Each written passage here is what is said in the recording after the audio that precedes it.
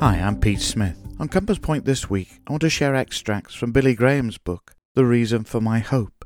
Let's begin with Philippians 2 verse 8. He became obedient unto death, even the death of the cross. Some hang gold crosses around their necks. Others admire such a symbol mounted on a majestic cathedral. But on Passover that day, the masses swarmed a pathway that led from the city gate, following the innocent man bearing an old rugged cross, a symbol of agony, an instrument of shame. And it was a scandalous cross that Jesus bore for you and for me. This instrument of death, the cross, would become a stumbling block to the rebellious and the mercy seat for the redeemed. Forgiveness and mercy for sinners, you and me, is what Jesus delivered from the cross.